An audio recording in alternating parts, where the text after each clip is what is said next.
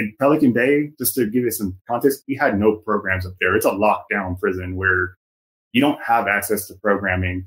You don't have access to any kind of rehabilitative programming. So this entrepreneurship program was freaking amazing because it's like, oh, I know all these entrepreneurial things. I just don't know the terms for them. Like, I don't know like the economics of one unit, but I instinctively know them, but I don't know all the technical terms for them. So starting to learn it was like, oh yeah, I'm like a sponge and we're just soaking it up there.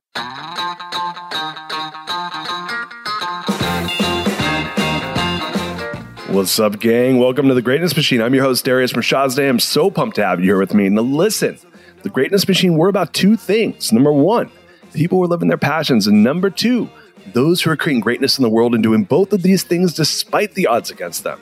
Each episode, we're going to feature interviews with game changers and business leaders, telling us their origin stories, what made them tick, what got them to where they are now.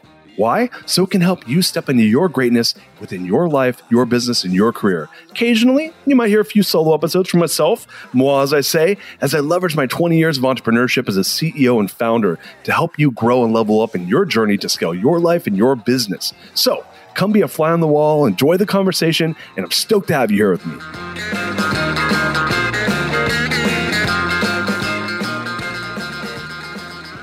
What's up, gang? Welcome to today's episode of The Greatness Machine. What an amazing episode.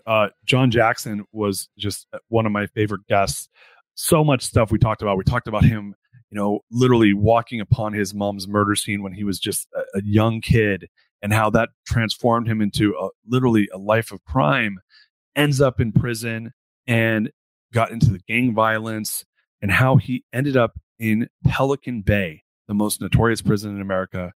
And at one moment in his life, we're going to talk about the one moment in his life that turned it all around, and how he literally got out a few years later and has transformed his life. And now he helps those who are incarcerated through Hustle 2.0 with our former guest, Kat Hoke. So love this episode. So much fun talking to him. Learned so much about his life. Such an amazing guy, and just such a great story. So stay tuned and hope you enjoy.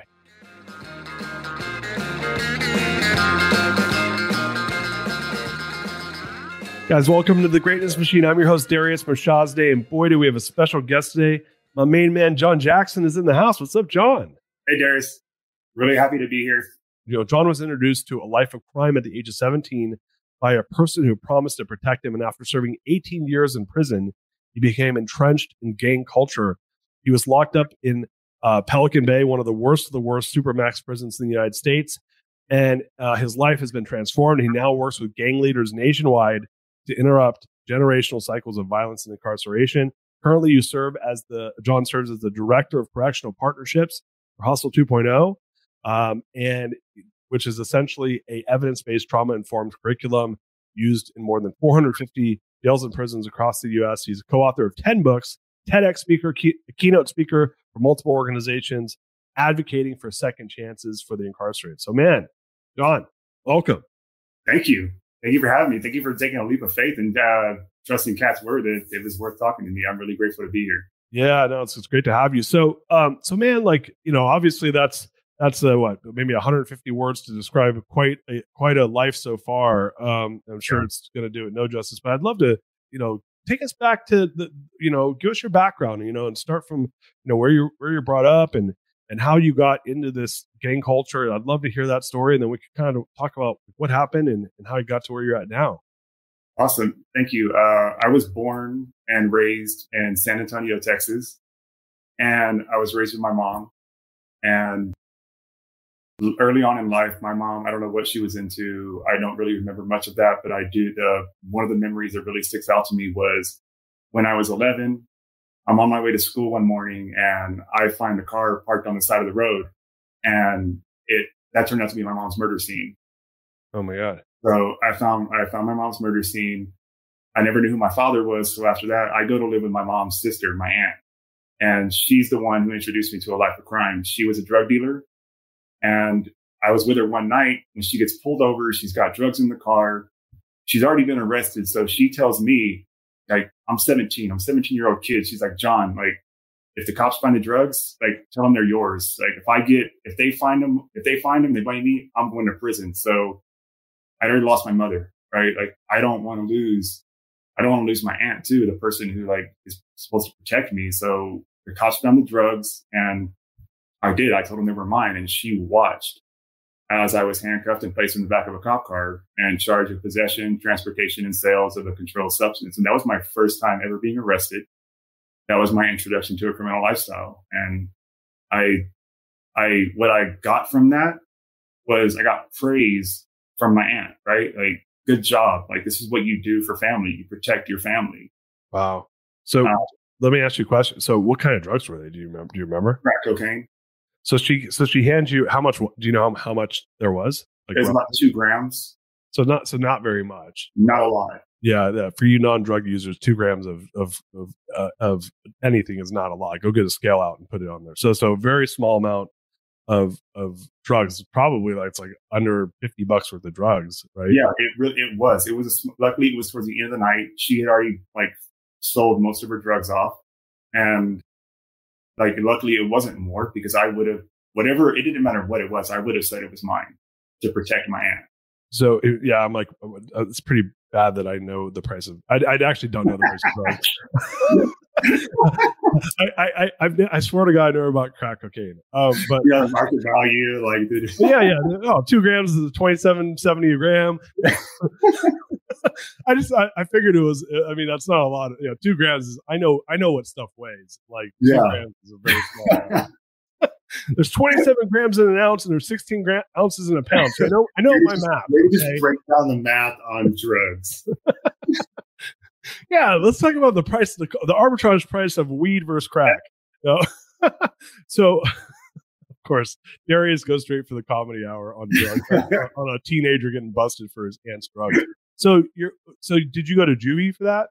No, I went to adult county jail. Shut the fuck up. At 17, but thankfully, my aunt predicted it right, that it was my first time being arrested. They're going to give you a slap on the wrist and let you go. And that's what happened. A couple of weeks later, they released me. So you so you've you've never done anything wrong, like even like anything bad before this? Of course, I'd stolen from this little like local store, little shoplifting, not minimizing. I don't want to minimize stealing as a kid, youth, adult, whatever, but just nothing at that level. But I mean, you never had like gotten in trouble for it. Like, no, I've never been arrested. I was a chronic, like I was a total chronic shoplifter when I was a kid. So I had a problem. I've never admitted this on the show, but when I was like 13, I shoplifted for a little bit. And then it's okay.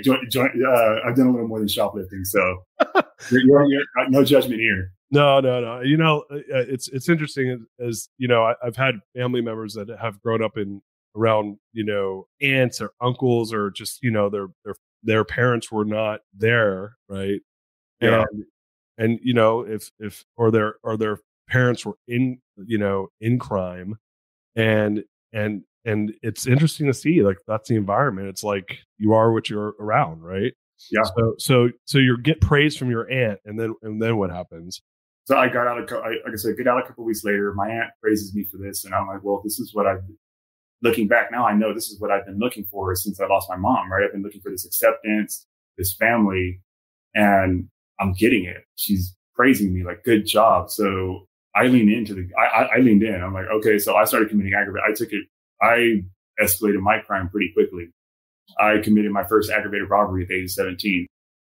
Oh, wow. So right after that, you're like, yeah. Oh, so were you like, were you excited to do it? Or were you just like I wouldn't say I was excited to do it, but what I was excited to do was provide, like, take care of my family and my aunt and get that praise again of like, wow, good job. You're doing good things. You're bringing money in, you're making money. And I got praise when I would commit a robbery. I'd bring money home to her and like share my money with the family. It's like, yeah, good job. So she's reinforcing that this is good behavior. Wow. And had she was like a drug, sold drugs. She was kind of in that drug lifestyle. She's selling drugs, and for her, like, crime was just it's part of the deal, right? Yeah. And one thing about my aunt, she's a natural born hustler. I respect her hustle, her grind, and like her entrepreneurial spirit. She just misused them. She misused them. Yeah. And so you committed your first aggravated robbery at 17, you said? 17. And I committed a string of aggravated robberies. I committed 4 aggravated robberies a couple of weeks after my release from the drugs and was arrested like that a couple of weeks later. Okay. So you did get caught pretty quickly. I got caught really quickly. So after I was arrested for the drugs and released, before the end of that year, I was already on my way to a maximum security prison. Oh, she didn't teach you the part where the most important part, don't get caught. Yeah, she did not teach you the don't get caught part. Yeah, that's like crime 101. Come on. So she didn't teach you that part, which, that's obviously, it's negative then, but probably in the long run, positive. Because you would have probably created a lot more, harm for people, or could have even escalated more outside of prison. Yeah. But man, so was that your second offense that you went to the prison? Second offense, but it was multiple offenses that resulted in me going to prison. Got it. And how long was the sentence for? The original sentence was for 16 years. What? 16? And you're 18 or 17 at this point? I was 17 at the time. So you're 17 years old. You're just doing some stupid shit. I mean, listen, like, I'm not trying to minimize robbing a bunch of people, but 16 years, like, that's crazy. I mean,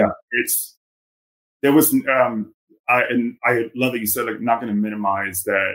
I hurt people. I created victims and I traumatized them, and that will stay with them for the rest of their lives. But can I ask a question? Yeah. What's aggravated robbery? Is that what's I had a gun? What's that? So it means I had a gun. I either put a gun to their head, or I used a gun in all of my robberies, I used a gun. Was it loaded? Yes, it was loaded. Oh shit, man. Okay. So, all right. So that is, I mean, that's scary. Yeah. Right? And were you intent on using it, or you're like, I'm just going to scare them? No. I never intended on using it or physically hurting them. I definitely mentally and emotionally scarred them. Yeah, for sure. Yeah. So okay, so that's what aggravated. Sorry, I don't know all this stuff. So you so they throw I guess the term for that's throwing the book at you, man. They're like, yeah, screw this kid. Like, this guy's like, we're gonna teach. And you're in Texas too, which is pretty. No, I was on the run. I went from Texas to California. So I was arrested for my first robbery in Texas, and I bonded out and I split. I went to California. Oh, okay. So you were a fugitive, I guess. Yeah, and I committed more aggravated robberies in California. And so, where were you in California where you got caught? I was in San Bernardino, Southern California. Yeah, no, I used to work at gas stations near San Bernardino. My folks own Riverside County, but so you get caught in California, which is, I guess maybe in some cases better than Texas, because Texas is hard on crime. I mean, it might have been impossible to get out if you were in Texas. Yeah, I definitely believe that if I had been arrested in Texas, it's a complete different trajectory of where I am now. So you get into prison, you're 17, you've committed a few crimes, but dude, you're still pretty green, and you're a teenager. I mean, you're a teenager, dude. I mean, you're like, there's people. I mean, everyone does dumb shit when they're a teenager. Yours may have been a different type of dumb, right? But dude, you're still a kid, total kid. So you're a kid. They basically try you as an adult. Yeah. And you go to prison. What prison did they put you in to start? My first prison was Centinela State Prison. It's a level 4 maximum security prison. So that was my first prison. And I was 18. I was 18 when I got to prison, 17 in county jail, 18 when I get to a maximum security prison. And man, what was that like? So you hear all the stories about, at least in California, that stuff is not true. Like, you don't walk up to the biggest dude and punch him. Like, it is none of that. I came from Southern California, so when I was in the county jail, I joined the gang almost immediately when I got there.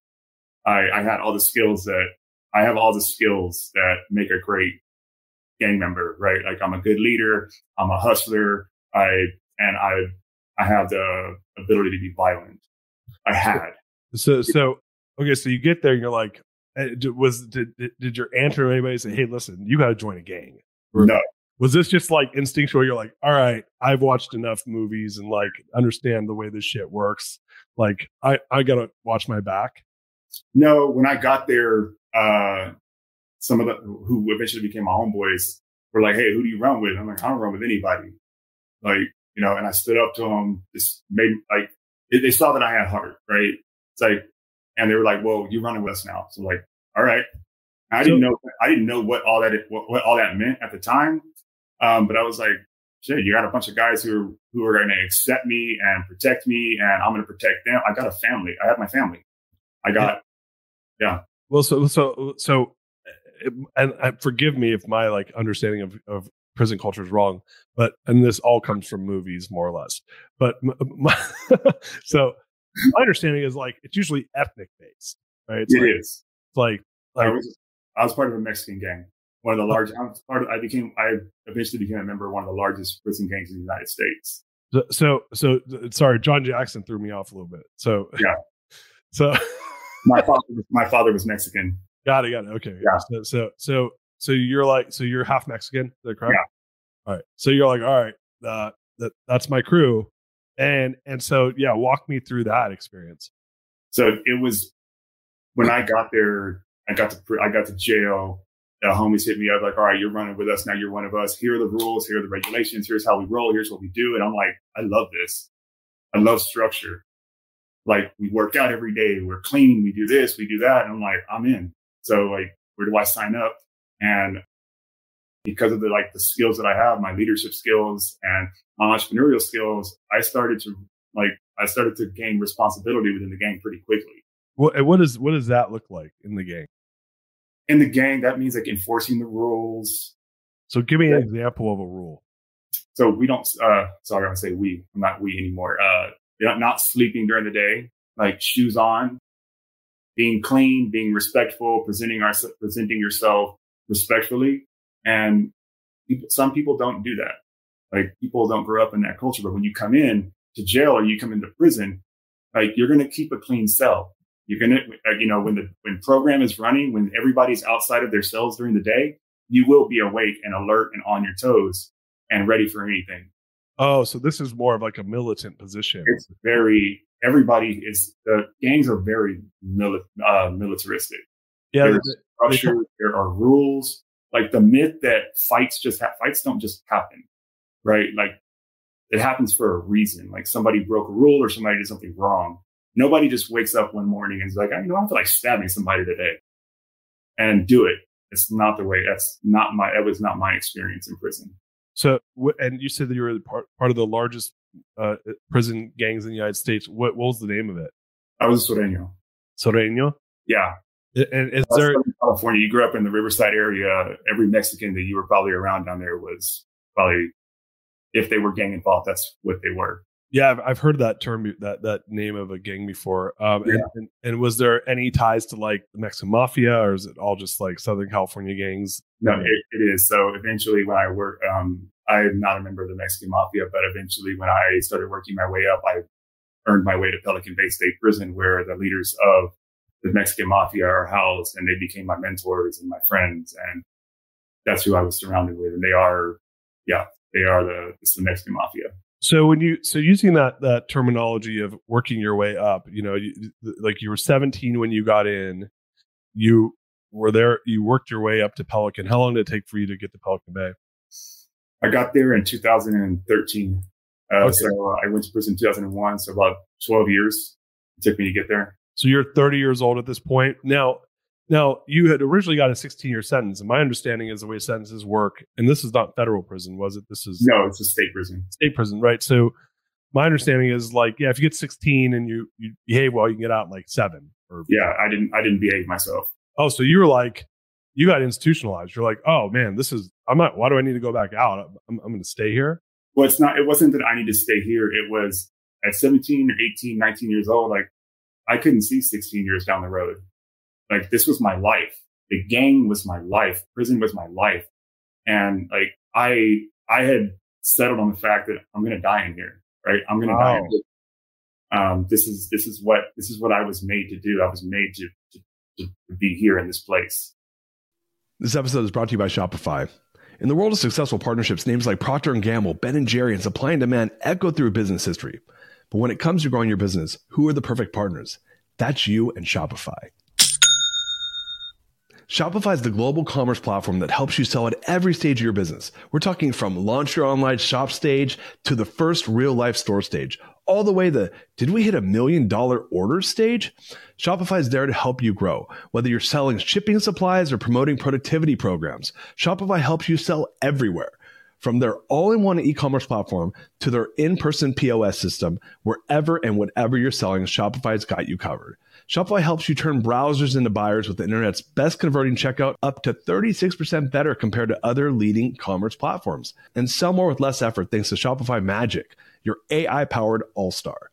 Picture this, a time when my business was facing a tough hurdle and I wasn't sure how to break through. But then came the breakthrough moment, a game changer that took my business to the next level. You know, what I absolutely adore about Shopify is its unparalleled ability to adapt and grow with your ambitions. Shopify powers 10% of all e-commerce in the US, and Shopify is the global force behind Allbirds, Rothy's, and Brooklinen, and millions of other entrepreneurs of every size across 75 countries. Plus, Shopify's award-winning help is there to support your success every step of the way because businesses that grow with Shopify. Sign up for a $1 per month trial period at shopify.com/Darius, all lowercase. That's DARIUS. Go to shopify.com/Darius now to grow your business no matter what stage you're in. Shopify.com/Darius. Hey, business leaders and decision makers, get ready to supercharge your success with the ultimate source of business leadership, wisdom, Harvard Business Review. Harvard Business Review is your daily dose of practical advice for better business management. Visit hbr.org for the latest articles like The Art of Setting Expectations as a Project Manager, or AI can help you ask better questions and solve bigger problems. But this isn't just a list. I personally found the article on AI absolutely mind-blowing. It changed how I approach technology and analytics, providing real-world tools for better decision-making. And don't miss the HBR magazine. It's published 6 times a year, offering timeless insights around crucial management themes. Perfect for those moments when you just want to get away from the screen and dive deep into some transformative content. But wait, there's more. HBR delivers top-notch podcasts, videos, and real-world case studies. From HBR on leadership to the big idea, HBR covers it all, providing invaluable insights from the best in the business. Harvard Business Review has been a game changer for me. It's challenged my thinking and made me a more effective leader. And don't forget the newsletters. Stay up to date on a variety of business topics, ensuring you're always in the know. Ready to elevate your leadership game? Dive into hbr.org, explore their podcasts, read their magazines. The wealth of knowledge is at your fingertip. While much of Harvard Business Review's content is available for free after signing up at their site, subscriptions to unlimited content start at only $10 a month. Go to hbr.org/subscriptions and enter the promo code GREATNESS right now to take advantage of this great offer. Again, go to www.hbr.org/subscriptions and enter the promo code GREATNESS to learn more about this great opportunity to help manage your career and your business. Hey folks, Darius Mershazadeh here from The Greatness Machine, your go-to podcast for unlocking your full potential. Now, you've heard me talk about the power of effective communication, right? It's the key to amplifying your influence, engaging others, and really making your mark in the world. Well, hold on to your hats because I have something special for you today. Economist Education has rolled out a game-changing course on business writing and storytelling that's going to take your communication skills to the next level. Picture this. Economist Education provides online executive education courses built on the expertise and analytical rigor of The Economist itself. These aren't your run-of-the-mill classes, folks. We're talking about 2 to 6 weeks online programs designed to empower business professionals like you to thrive in a changing world and workplace. These courses feature senior editors from The Economist and invited experts who dish out the insights on the latest developments in the business world. It's like having a VIP pass to the forefront of knowledge. When you sign up, you get a 3-month digital subscription to The Economist to support your learning journey. But here's the kicker, my friends. Get 15% off any course from The Economist Education exclusively available through my URL, education.economist.com greatness. And don't forget to enter the promo code greatness at registration to unlock your discount. This offer ends on March 31st.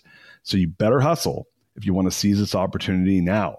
Don't wait until it's too late. So for 15% off any course from The Economist Education, head over to education.economist.com/greatness right now and use the promo code greatness at registration. Your future self will thank you for it now.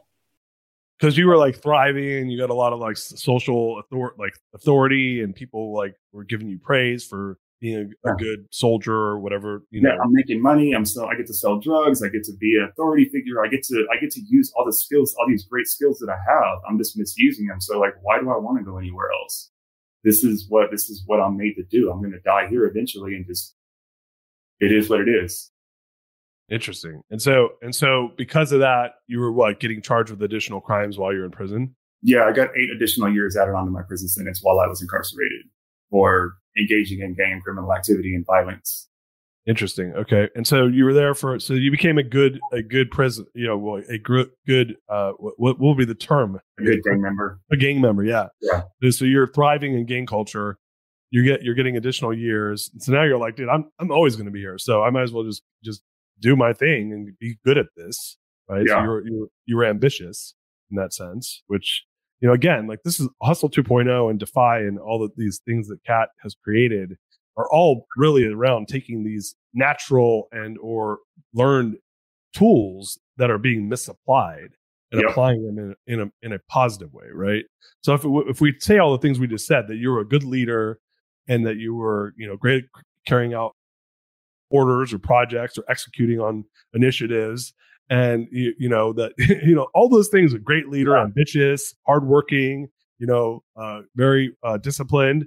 I just named 8 really important qualities of someone who's going to thrive in a corporate culture. Yeah. But misapplied. If I told you, Darius, hey, do you want to hire a person who has all these skills and has proven them for 18 years of their life? Like, you'd be like, hell yeah, send them my way. I want this person as a part of my organization. Yeah, they worked their way up 18 years in the same, even to stay in the same organization for 18 years. That's unheard of. That's what we teach our guys in our curriculum is that, hey, like, you have a problem.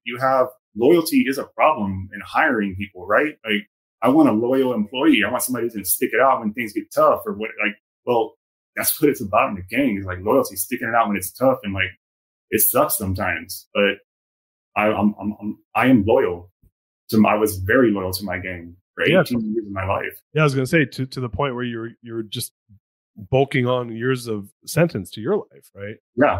So after 12 years, I'm guessing because of the quote unquote crimes committed in prison, they escalated you to a worse prison because they're like, this guy's because they saw you, I guess, as more of a threat, right? Yeah, I did. Every time you get in trial, so I did 4 years in solitary confinement, and my last term in solitary confinement was when I guess they decided, well, you know what, we've had enough of this crap.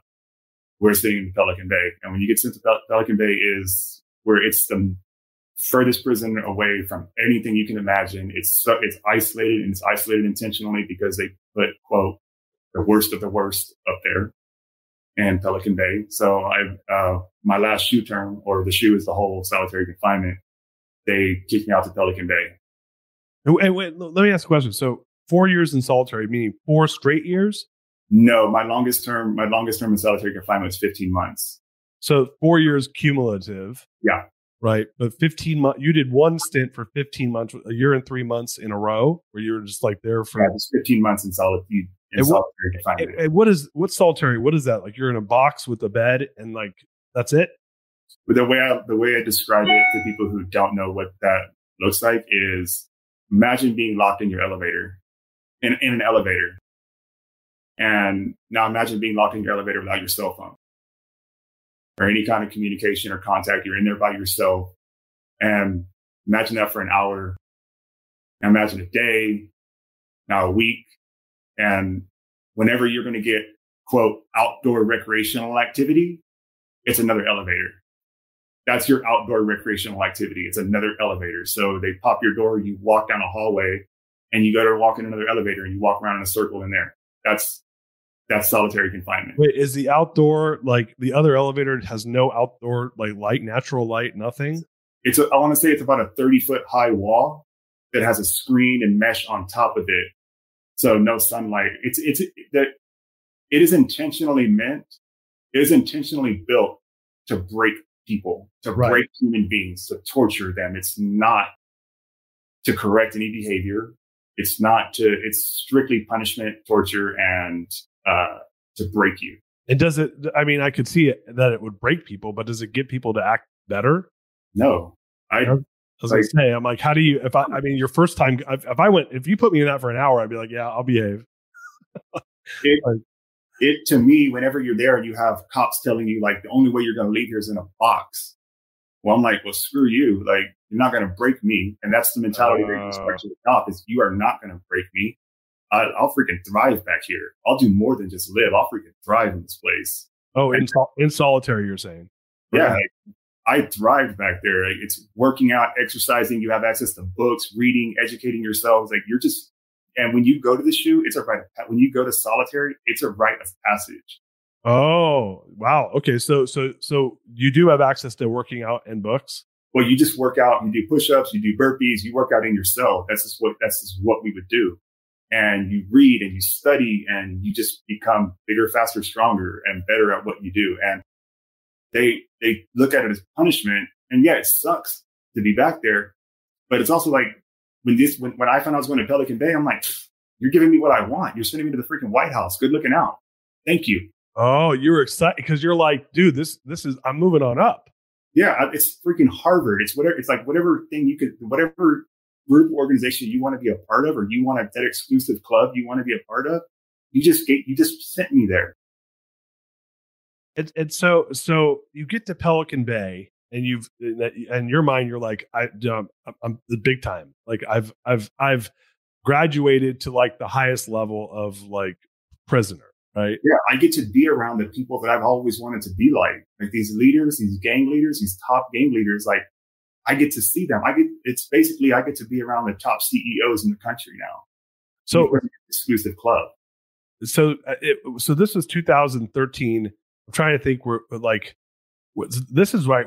They were bringing a bunch of like the guys from Mexico. Was it the Sinaloa cartel? Yeah, the cartels.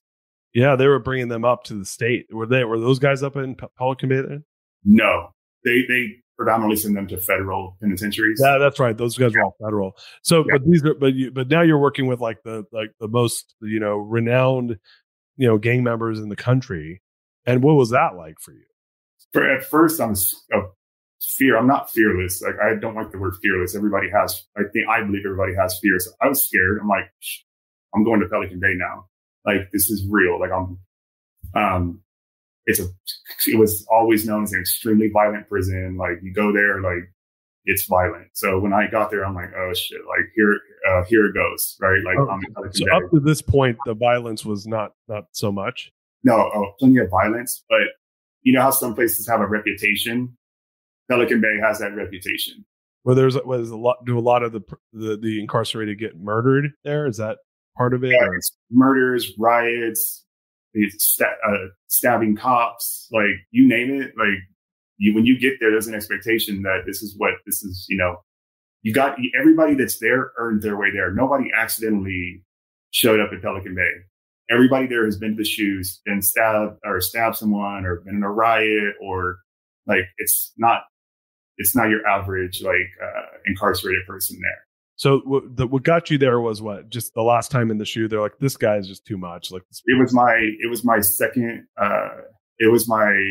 time with using a weapon and getting caught with using a weapon, and that's when it's like, okay, like, you're stabbing, you're involved in riots, you're racial riots, you're doing all this. Now you're going to Pelican Bay. So you were scared because you're like, oh, this is. I mean, at some part of you, it sounds like, was scared. The other part of you was, to your earlier comments, was like, yeah. Excited, I guess, a little bit. Well, it's excitement mixed with that fear. It's like, crap, what am I going to have to do to measure up to everybody else? You have this expectation in your head of everybody else there. Like, imagine you're going to like this top CEO group somewhere, and you're an awesome CEO. You run a huge company, but you also have these fears and doubts in your head. Maybe they're like, well, maybe I don't measure up. Maybe what everybody else here is better than me, or so it's a lot of that same head talk. Yeah, like so almost imposter syndrome, right? Yeah, exactly. Like, well, I've only done a couple of stabbings. I've only been in a couple of riots. Like, I haven't really, did I really earn my way up here? Wow. So you get there, and and once, I guess, how was that? How was that transition?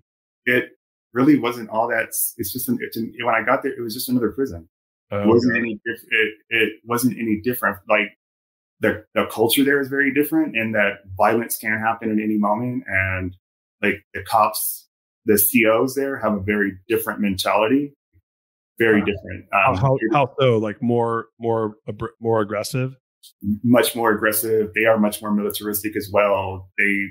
I believe they have a reason to be a part of the us versus them mentality, because they have been stabbed, sliced, attacked by incarcerated people up there because it is such a violent prison. So it really does create a us versus them mentality, and they feed into it just as much as the incarcerated population does.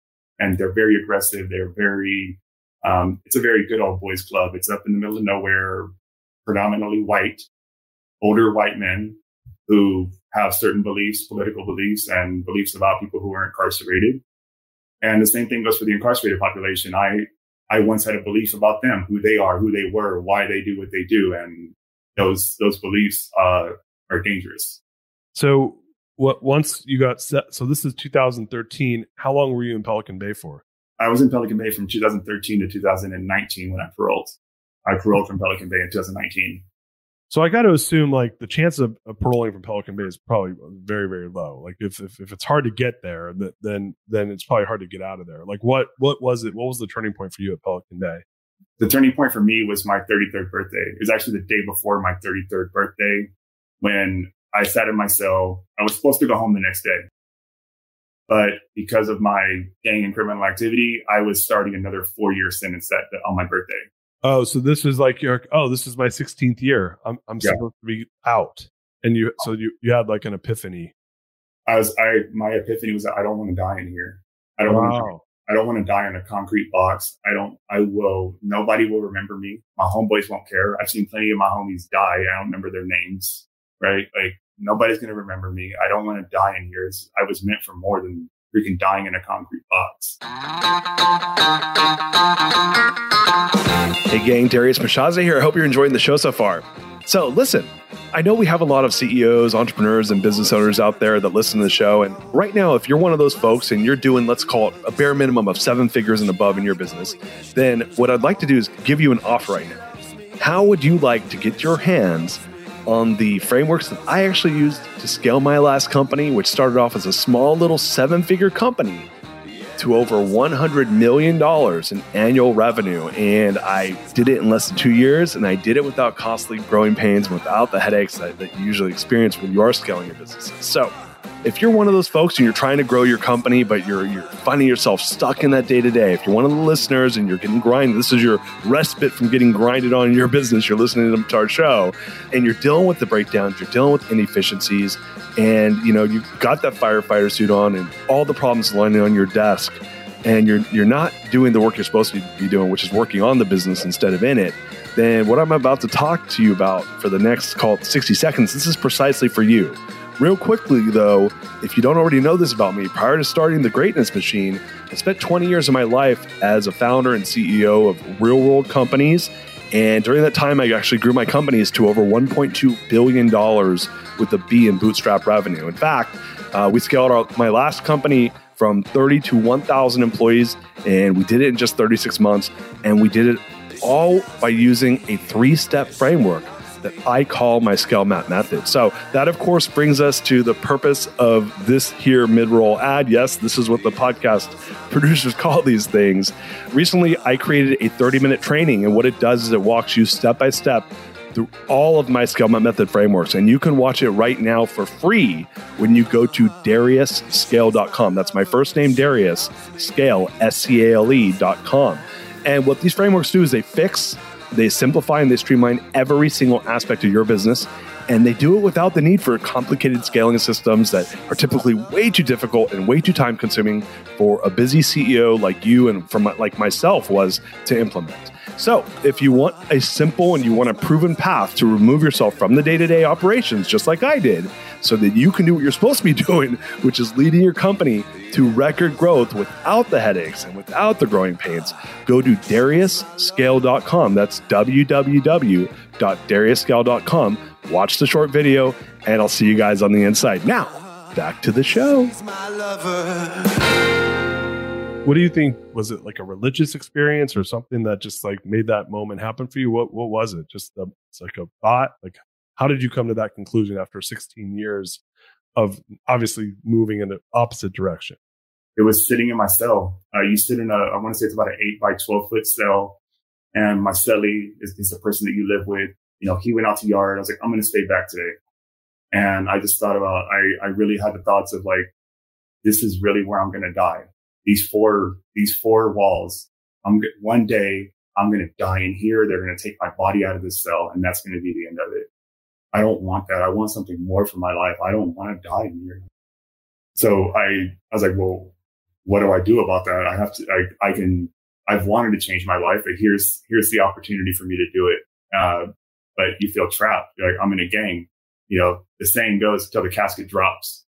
And that is almost literal. The way out of the gang is death. So if people want to bow out of the gang because they want to change their life, is the gang says, no, that's not okay? That's not okay. What's the rule on that? There's one of two ways to go, which is you debrief or you snitch. I didn't do that. I did not. That's considered the most dishonorable way to leave the gang. And you're marked for death when you do that anyways. Pride, stubbornness, whatever you want to call it. I refused to do that. I refused to snitch and turn my back on everything I believed in up until that point. The other way is you just eventually get old and you age out and you die. So you can't just say like, hey dude, I actually want to get out of the game. I mean, like there's no, so those are two options. You obviously didn't do either of those two. What was your option? My option was, bravery mixed with stupidity, coming out and I started incrementally changing my life, which was separating myself from my homeboys who were with the BS, with the drama, who were still gang involved, heavily gang involved, and letting them know like, hey, I'm not doing this anymore. Like, if you guys want to kill me, go for it. But I'm coming to this yard every day.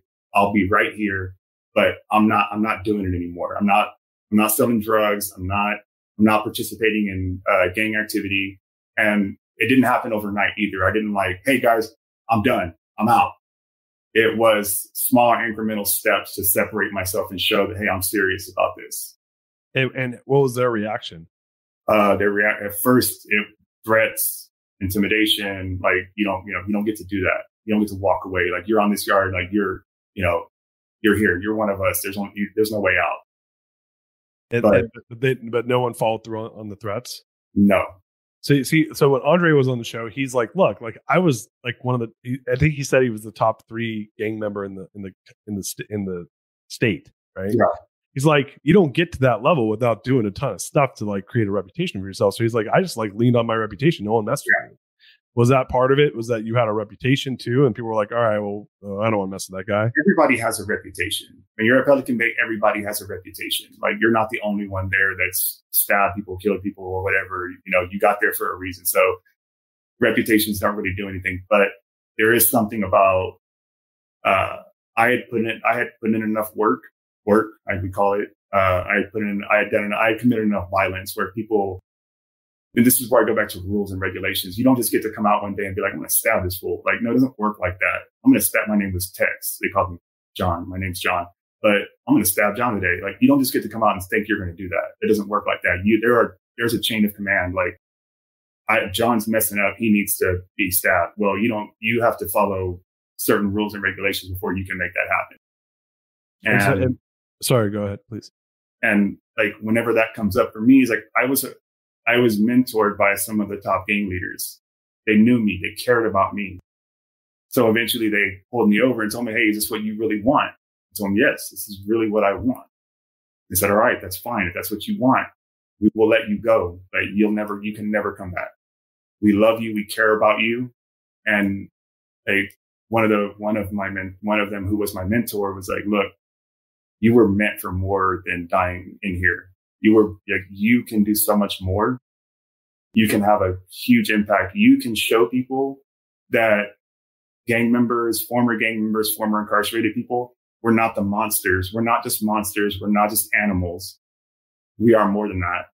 So go home, get the hell out of here, mind your own business. Nobody's going to bother you. Nobody's going to touch you.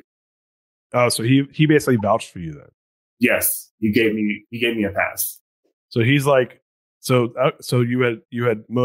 whatever you had done, you gave him an opportunity to, like, create an opportunity for you.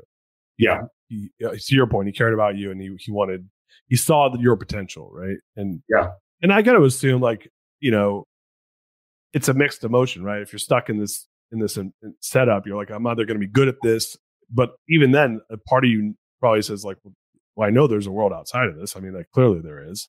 Yeah. Right? There's no question about that, and so that I guess that created that opportunity. So for you, over those, you started making those changes, and then that 4-year term came to pass, and you got probation. Is that basically what went down? No, not probation. I paroled. So Thankfully, around the time that I decided my 33rd birthday, when I decided to start changing my life, Kat comes to Pelican Bay. Wow. So it really like all just came together right there. I want to change my life, but I really don't know what to do. I can make these changes on my own. And then I have Kat, who brings all these amazing people in there and starts telling us, like, hey, you have value, you have worth. I'd never been told I had value or worth other than in the gang. But when they're like, wow, you're a great speaker, you're a great leader, you have so many skills and talents that could create impact in the world. And that starts to sink in. I'm like, well, maybe these people are right. Maybe they, like, all these successful entrepreneurs that she brings in here to mentor us, maybe they're right. Maybe they see something that I don't. And so this was what year was this? That was 2017. Okay, so was that she was still doing Defy then? Is that correct? Yeah, she was still doing Defy then. And we, in Pelican Bay, just to give you some context, we had no programs up there. It's a lockdown prison where you don't have access to programming. You don't have access to any kind of rehabilitative programming. So this entrepreneurship program was freaking amazing because it's like, oh, I know all these entrepreneurial things. I just don't know the terms for them. Like, I don't know like the economics of one unit, but I instinctively know them, but I don't know all the technical terms for them. So starting to learn it was like, this was like, oh yeah, I'm like a sponge and we're just soaking it up there. So you got into her program, and for listeners that don't know what a program is, essentially this would be like NA or, these different like narcotics, or what was it? Like alcohol. It's like taking a class. Class. Yeah, it's like taking a class, entrepreneurship class with some life skills mixed in. Right. So in prisons, they have these classes you can take to, like, make yourself better. And a lot of people who are doing the programs are trying to better themselves. Right. Yep. And is that looked down upon in the prison culture, or is that kind of? It was early on when I first came to prison. Like, I didn't program, and it wasn't only that we didn't program. We didn't have access to programming. So it took me 10 years to get a GED. I passed it on my first time, finished in the 98th percentile, but never had access to even take my GED for 10 years while I was incarcerated. Yeah, which is crazy. When you start to, like, look at the system, you're like, what are we really trying to accomplish here? Yeah. Are we trying to like listen, like, there's plenty of, I'm sure there's some people that probably shouldn't leave prison. Either they're mentally ill and they're a danger to society or whatever, right? Or they're so entrenched in their beliefs that they're not going to change. But there's a huge population where it's just like, they just had rough go at it growing up, or they made some really stupid decisions. Really stupid. Yeah, really stupid decisions that harmed people and created victims. But when you start to hear the story behind it, it's like, my interest, if I take ownership of the crimes I committed and the damage that I have caused, and I am using my life to live amends for that. I can't undo what I did. Right. I wasn't born a gang member. I wasn't born a criminal. There were a set of circumstances that led to that. Finding my mom's murder scene, having my aunt take a drug charge from me, and then, like, follow that trail. I wasn't born this way. I wasn't born a criminal or a gang member, but this is how I became what I became. And given the opportunity, I did take the opportunity to change my life. Yeah. And that's, I mean, you got to assume like it's a steep hill to climb, right? Especially it's not like you're like, oh, I'm 16. What am I going to do with my life? You know, it's like, you're like, no, man, I'm like 33, 30, 7 when you got out, right? So 33, and I've spent half my life in prison, right? Like, and probably more than half of your life consciously as like your entire adult life and then some, right? So all you know, and to say, oh, I'm done with this, I'm going to turn my life around. Yeah. It's like, that's crazy. Like that by itself is a crazy thought. And so you started the program with doing Defy and worked through that. And how long was that program? We did that program about 6 months. I graduated. I eventually became a peer leader in the group and got to mentor other people. We ran two other groups. So I got to mentor other people coming into the program. And that really started to solidify my change, because people stopped seeing me as a guy to go to for drugs or alcohol or whatever. They stopped seeing me as that person and started seeing me as the guy who like, hey, I need help on writing a resume. I need help on writing a cover letter. I need help in my business idea.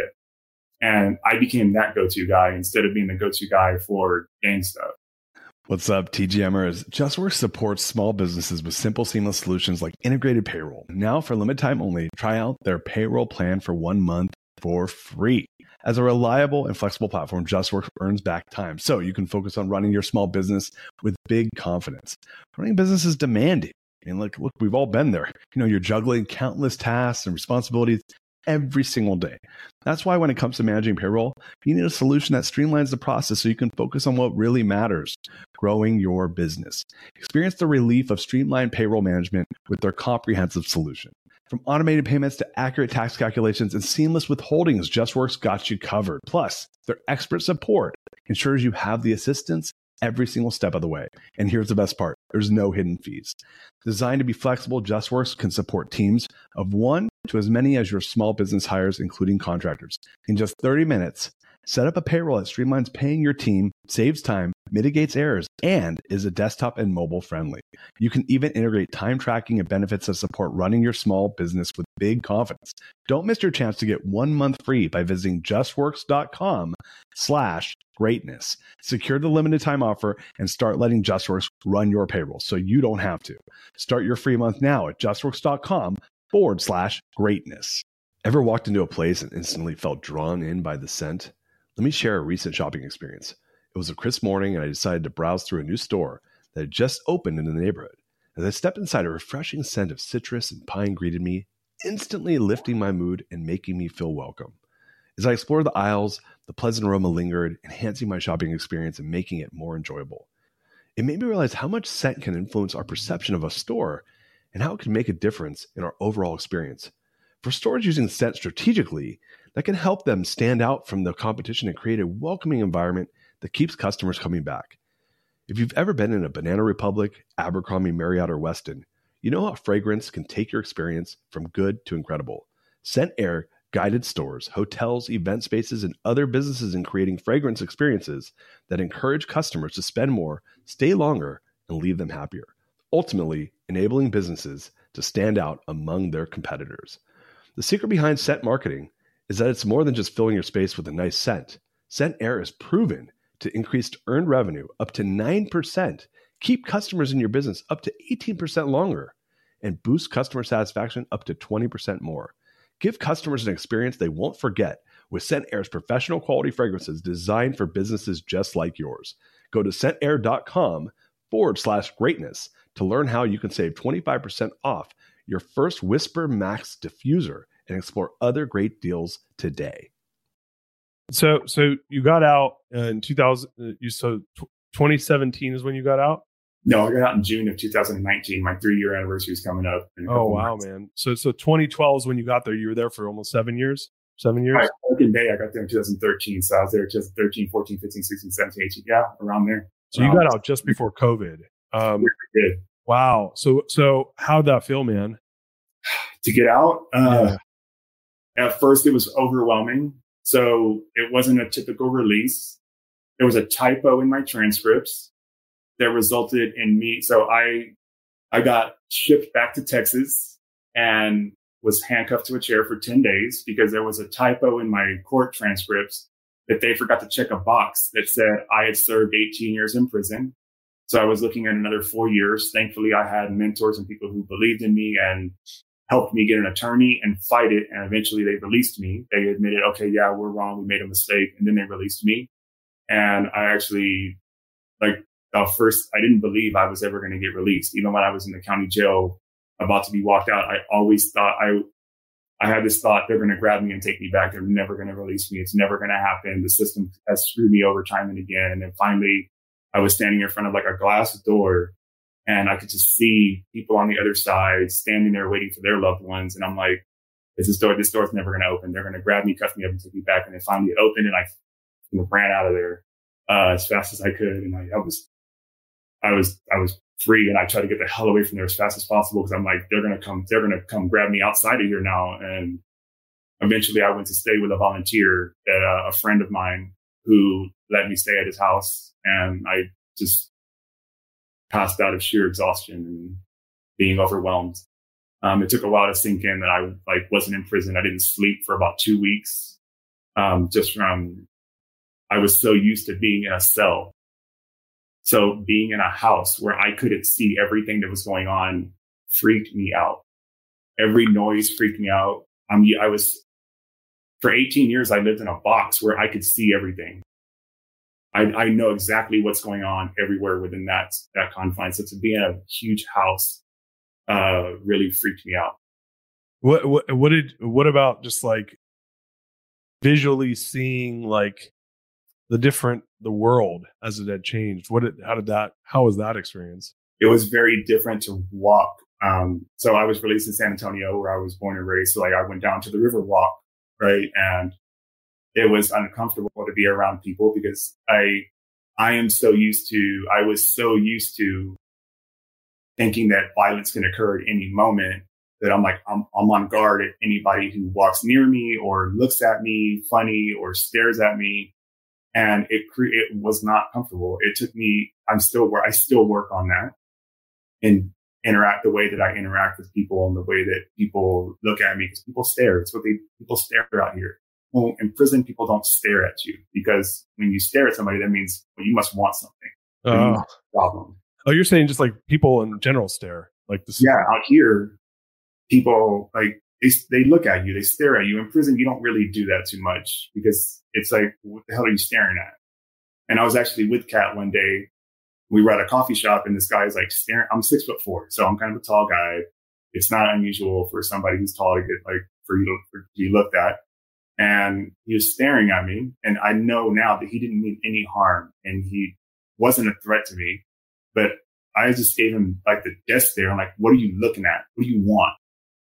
And she's like, what's wrong with you? I'm like, what the hell is he looking at? What does he want? Like, why would you stare at me? You must want something if you're staring at me that hard. So I've had to work through to catch myself to realize like, that's not the way I need to behave out here. And it's not the way to solve violence. It's not the way aggression is not the way to solve problems anymore. And so do you feel like now that you're, and I guess getting out when you got out, it's like you walked into the world in like the world, the world got turned upside down the minute you got out, right? So I was built for COVID. Like people in prison, we were freaking built for COVID, for lockdown, for not going anywhere, for like getting super creative in my confines, you know? Yeah. Like someone telling you what to do and you got to wear a mask. You're like, oh shit, people have been telling me what to do for half my life. Yeah. Whatever. No big deal. Yeah. Yeah. It's people who are used to being able to do anything they want. Yeah. Have any rules, then it's like that they've had a lot of trouble with this. So yeah, I guess you're right. Like that maybe it made the transition easier because it kind of did. Like being stuck in, I wasn't stuck in my house. Like something that I was very grateful for and that I acknowledged was when I was in prison, I couldn't walk out of my cell whenever I wanted. I could step out into my yard whenever I want. Like let's get perspective. Like I want to acknowledge that everybody that experienced COVID and was locked down, that sucked and it hurt and it's painful and it wasn't fun. But we can walk out of our house anytime we want, right? You can walk out and get fresh air.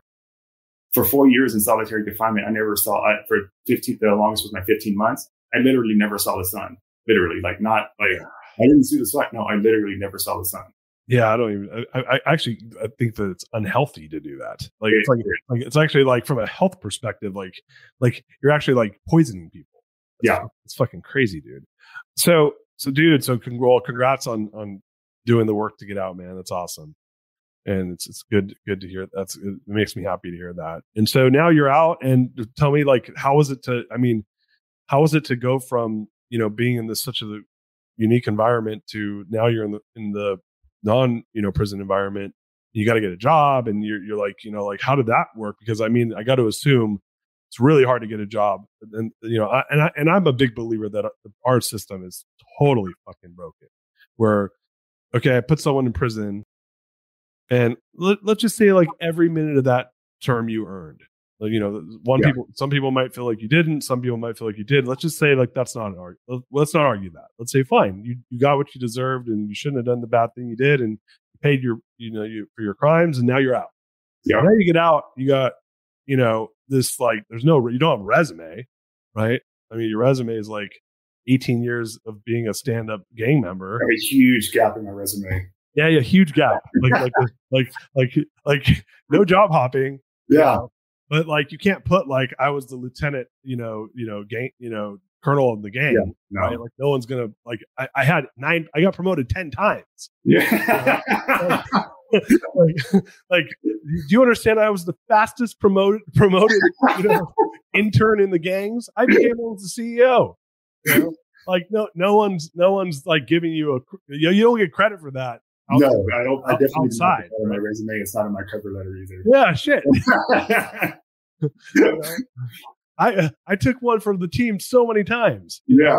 You can't brag about that stuff, but but you get out, and what I believe is one of the biggest reasons why there's such a high recidivism rate is that people are set up to fail. Man, can't get a job, can't live anywhere. Especially, like depending on what you got charged with, it's like really hard. Unless you have a really big safety net, social network, it's really hard to like get out and then go and you got to acclimate to this world that you didn't fit in before. Well, on top of acclimating and getting a job, it's like when you get out, it's a legal requirement for you to have a job. But it's also a legal requirement for you to do like 8 hours of classes a day. It's like, how the hell am I supposed to go to work and go to all these classes and like report to my parole officer, have my parole officer search my house once a month? Like, it's almost impossible to meet all of the demands all the restrictions that the handcuffs they place on you after they take them off. Yeah, it just doesn't make sense, right? If the goal and my issue with it on top of as double, right? Because I'm pretty hardcore like conservative when it comes to money stuff, and I'm like, I'm paying $100,000 a year for someone to be in prison, like which is fucking crazy. Yeah, to then pull them out. So to then not set them up to be successful, to then put them back in. And I'm like, this is such a drag on society financially. I'm like, this is a bad investment. Like the whole investment's fucked up. It doesn't make sense. The way we like to describe it is if prison was a college and if you're paying $100,000 a year to go there, and these people get out and we get out and none of them find, and like, I think it's like 15% of them find jobs after you graduated from college or be released from prison. That's a pretty crappy success rate. I wouldn't enroll in that college. Yeah. I think they had them. They were like the University of Phoenix, like they were online colleges. They all got sued for that, right? Sure. Because the outcome is not correlated to the investment, right? So forget about like the social, whatever your beliefs are on crime and prison and all that. Yeah. I just want to look at this financially. Financially, it is a bad investment. I spend hundreds of thousands. If I put someone in prison for 5 years, I spend $500,000 for them to get out, and then they go on welfare, and they can't get a job, and they it's like, and I'm paying food stamps, and I'm paying for them to, and they're basically like, and then they're like, fuck this. Yeah. It was way easier when I was in prison. This is like living in poverty. Shit's the worst. So I'm just going to go do what I was good at, which is commit crimes, and I'm going to go back to prison. Yeah. Like, as would most people, right? Because why not take the easier path? Like, yeah, prison sucks, but when you're discriminated against out here, when it's like, for me, I committed my crimes when I was 17. Like, this happened over 20 years ago, and you're still going to punish me for it. You gave me a prison sentence, right? Yeah, I did my prison sentence, and now Like when I was released, it's completely legal in California for a landlord to say, to discriminate against you because of your criminal history. But it is also a legal requirement for me to have a stable residence. How am I supposed to do that when I have to tell my landlord? Because the parole officer they tell you, whenever you apply for a place, you have to tell them you have a criminal history. Well, who the hell, when I have to tell you, hey, I have 7 violent felonies. Can I live in your apartment? Yeah. In your apartment? Dude, I'm a landlord. If you told me that, I'd be like, you seem like a nice guy, dude, but no fucking way. Yeah. Like, you think my other tenants who are like VPs in Silicon Valley are going to be cool with that? Yeah. They're going to be like, dude, no. So it's broken on both sides, right? Because the landlord's put in a bad position, but so is the tenant, right? Which is, and it's all because here's the deal. If the recidivism rate was 1%, landlord wouldn't care. No. Right? Because landlord would be like, oh, we have a great rehabilitation system. Yeah. Like, oh, really? I'm so happy you got through that and you're being successful now. But the reality is, what's the recidivism rate? Like 90% or something? It's almost, after 3 years, it's almost 90%. Yeah. So the landlord's like, dude, I don't want my apartment building to be the next, crime scene. Yeah. Like that's the issue. That fear is valid. Totally valid. So you get out and you're like, all right, I got to go build a life. Like how did that go? Well, thankfully, I had a job day one. Kat started Hustle 2.0 at Pelican Bay. She came in there. This lady's crazy, and crazy brave, and pulls all the gang leaders into one room and just asks us like, "Hey, is this what you guys want to be known for?" It's like, I'm not scared of you. Like, you think everybody's scared of you? You're just some big bad gang member. Do you want to be known for more than just being a gang member? And we said yes, and we started writing for Hustle 2.0, and we started using our voices for positive leadership. So whenever day one, when I got released, my job was to continue writing curriculum for Hustle 2.0. So I'm a rare case, unfortunately, that I had a job day one, and I had an amazing support group behind me who believed in me and helped me get an apartment, helped me get a house, helped me get a job, helped me find transportation, all the things that I needed to be successful. I had a freaking amazing team of people who said, you're going to be successful and we're going to help you get there. Yeah. It speaks to what we just said before, like having that community, right? Because community, I think this is all about community at the end of the day, right? Had you had the right community growing up, the odds of the things happening to you that happened to you or the crimes that you chose would have been way lower, right? Yeah. You kind of are who what they say, like you are the average of your top 5 friends, right? Like if your family is that, then and your family is telling you to commit crimes, and the odds of you committing crimes goes up exponentially, right? Yeah, if I was in a group of CEOs and entrepreneurs growing up, all the skills that I had within me. Yeah, you would have been like the 17-year-old intern. Yeah, I would have been able to learn from you and all these other awesome CEOs and all these people who are doing great, all these awesome entrepreneurs. And I'm like, okay, I can do this. I was around people who said, this is how you use your entrepreneurial skills. You sell drugs, this is what we do. So I'm like, oh, this is what we do. So now you're the director of correctional partnerships for Hustle 2.0. What does that mean? That means I am responsible for not only writing our curriculum, but kind of being the face to correctional partners and showing them that this program works, that engaging in rehabilitative programming can change. The prison system, the knuckleheads, the ones that you have the hardest time with. I was that person.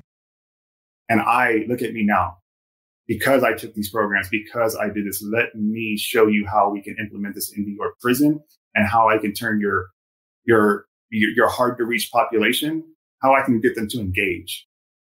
And it works. They want to hear. They're like, okay, yeah, these are the knuckleheads. These are the guys who are stabbing my cops every day. These are the guys who are causing fires and riots.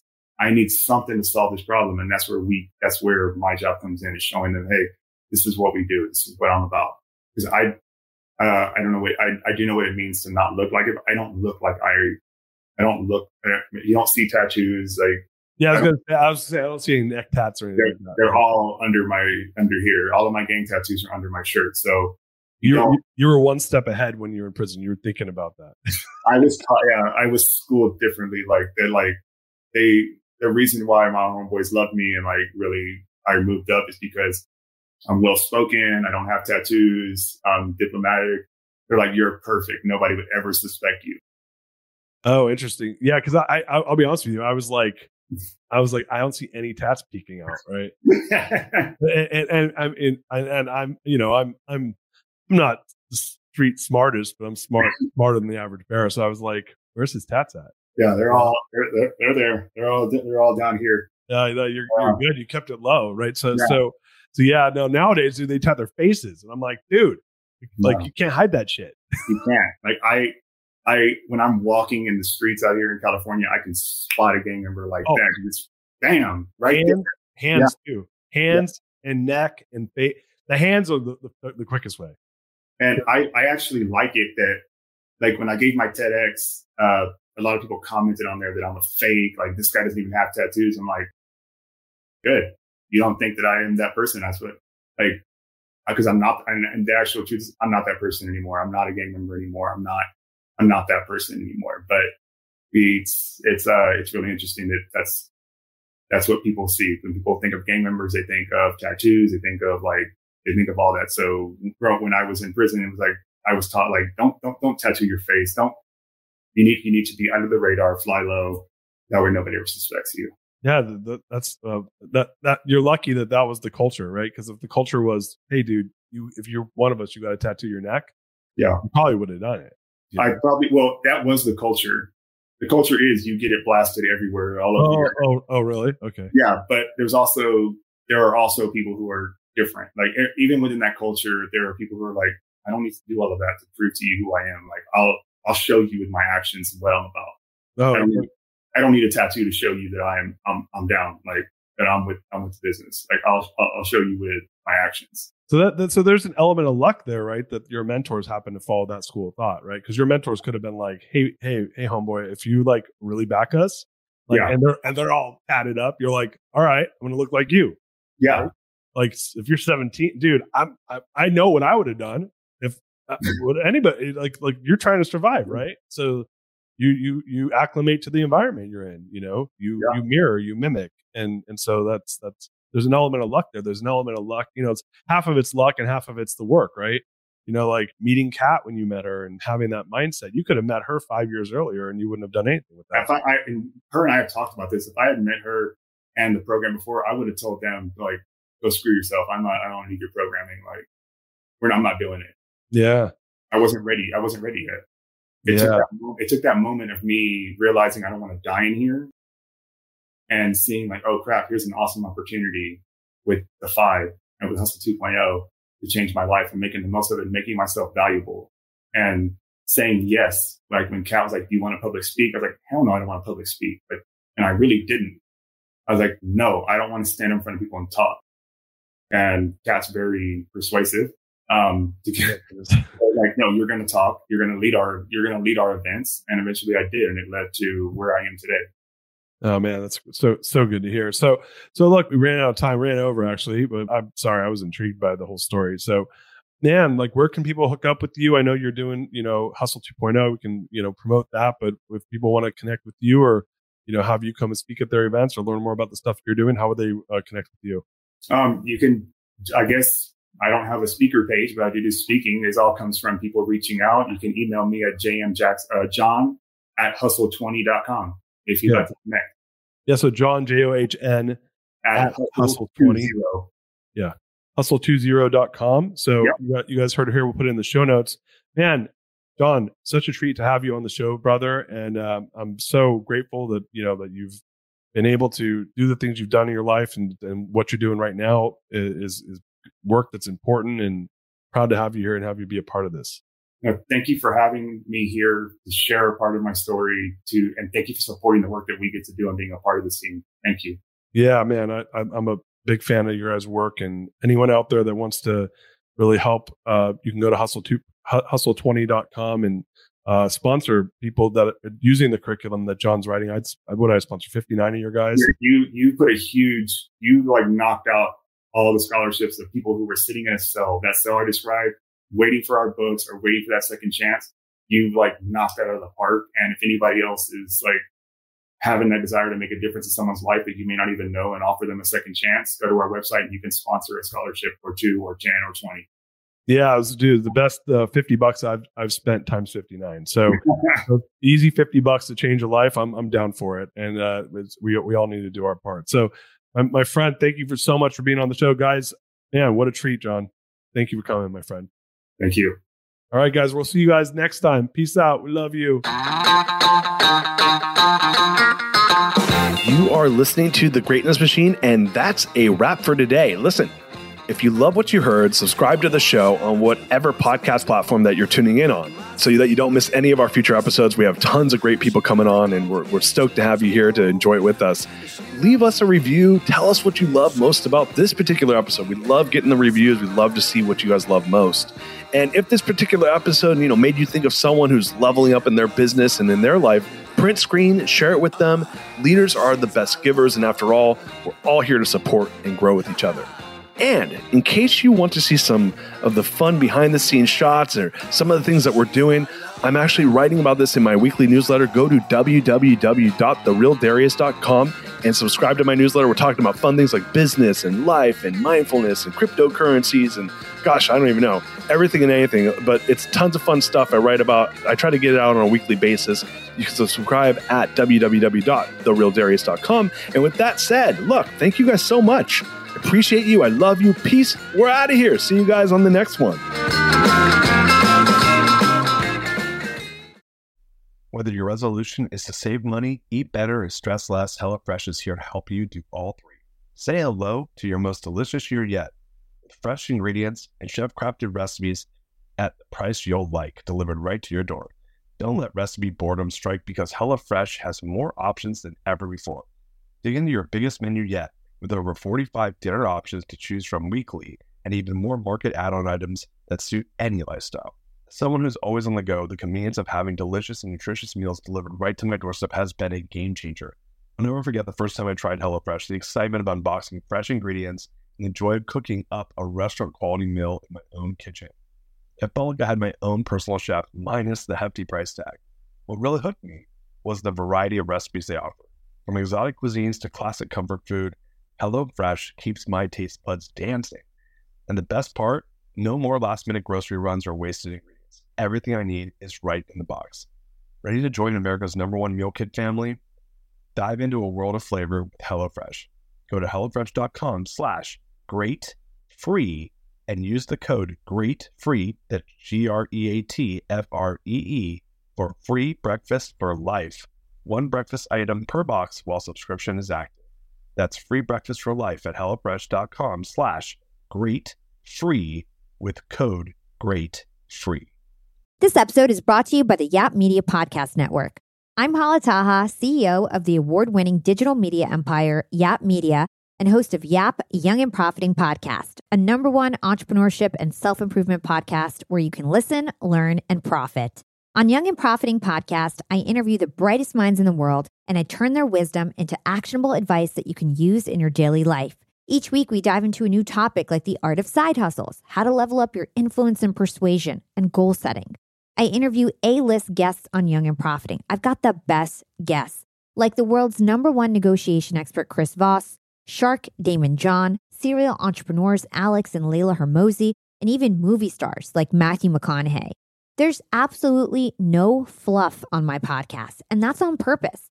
Every episode is jam-packed with advice that's going to push your life forward. I do my research, I get straight to the point, and I take things really seriously, which is why I'm known as the podcast princess and how I became one of the top podcasters in the world in less than 5 years.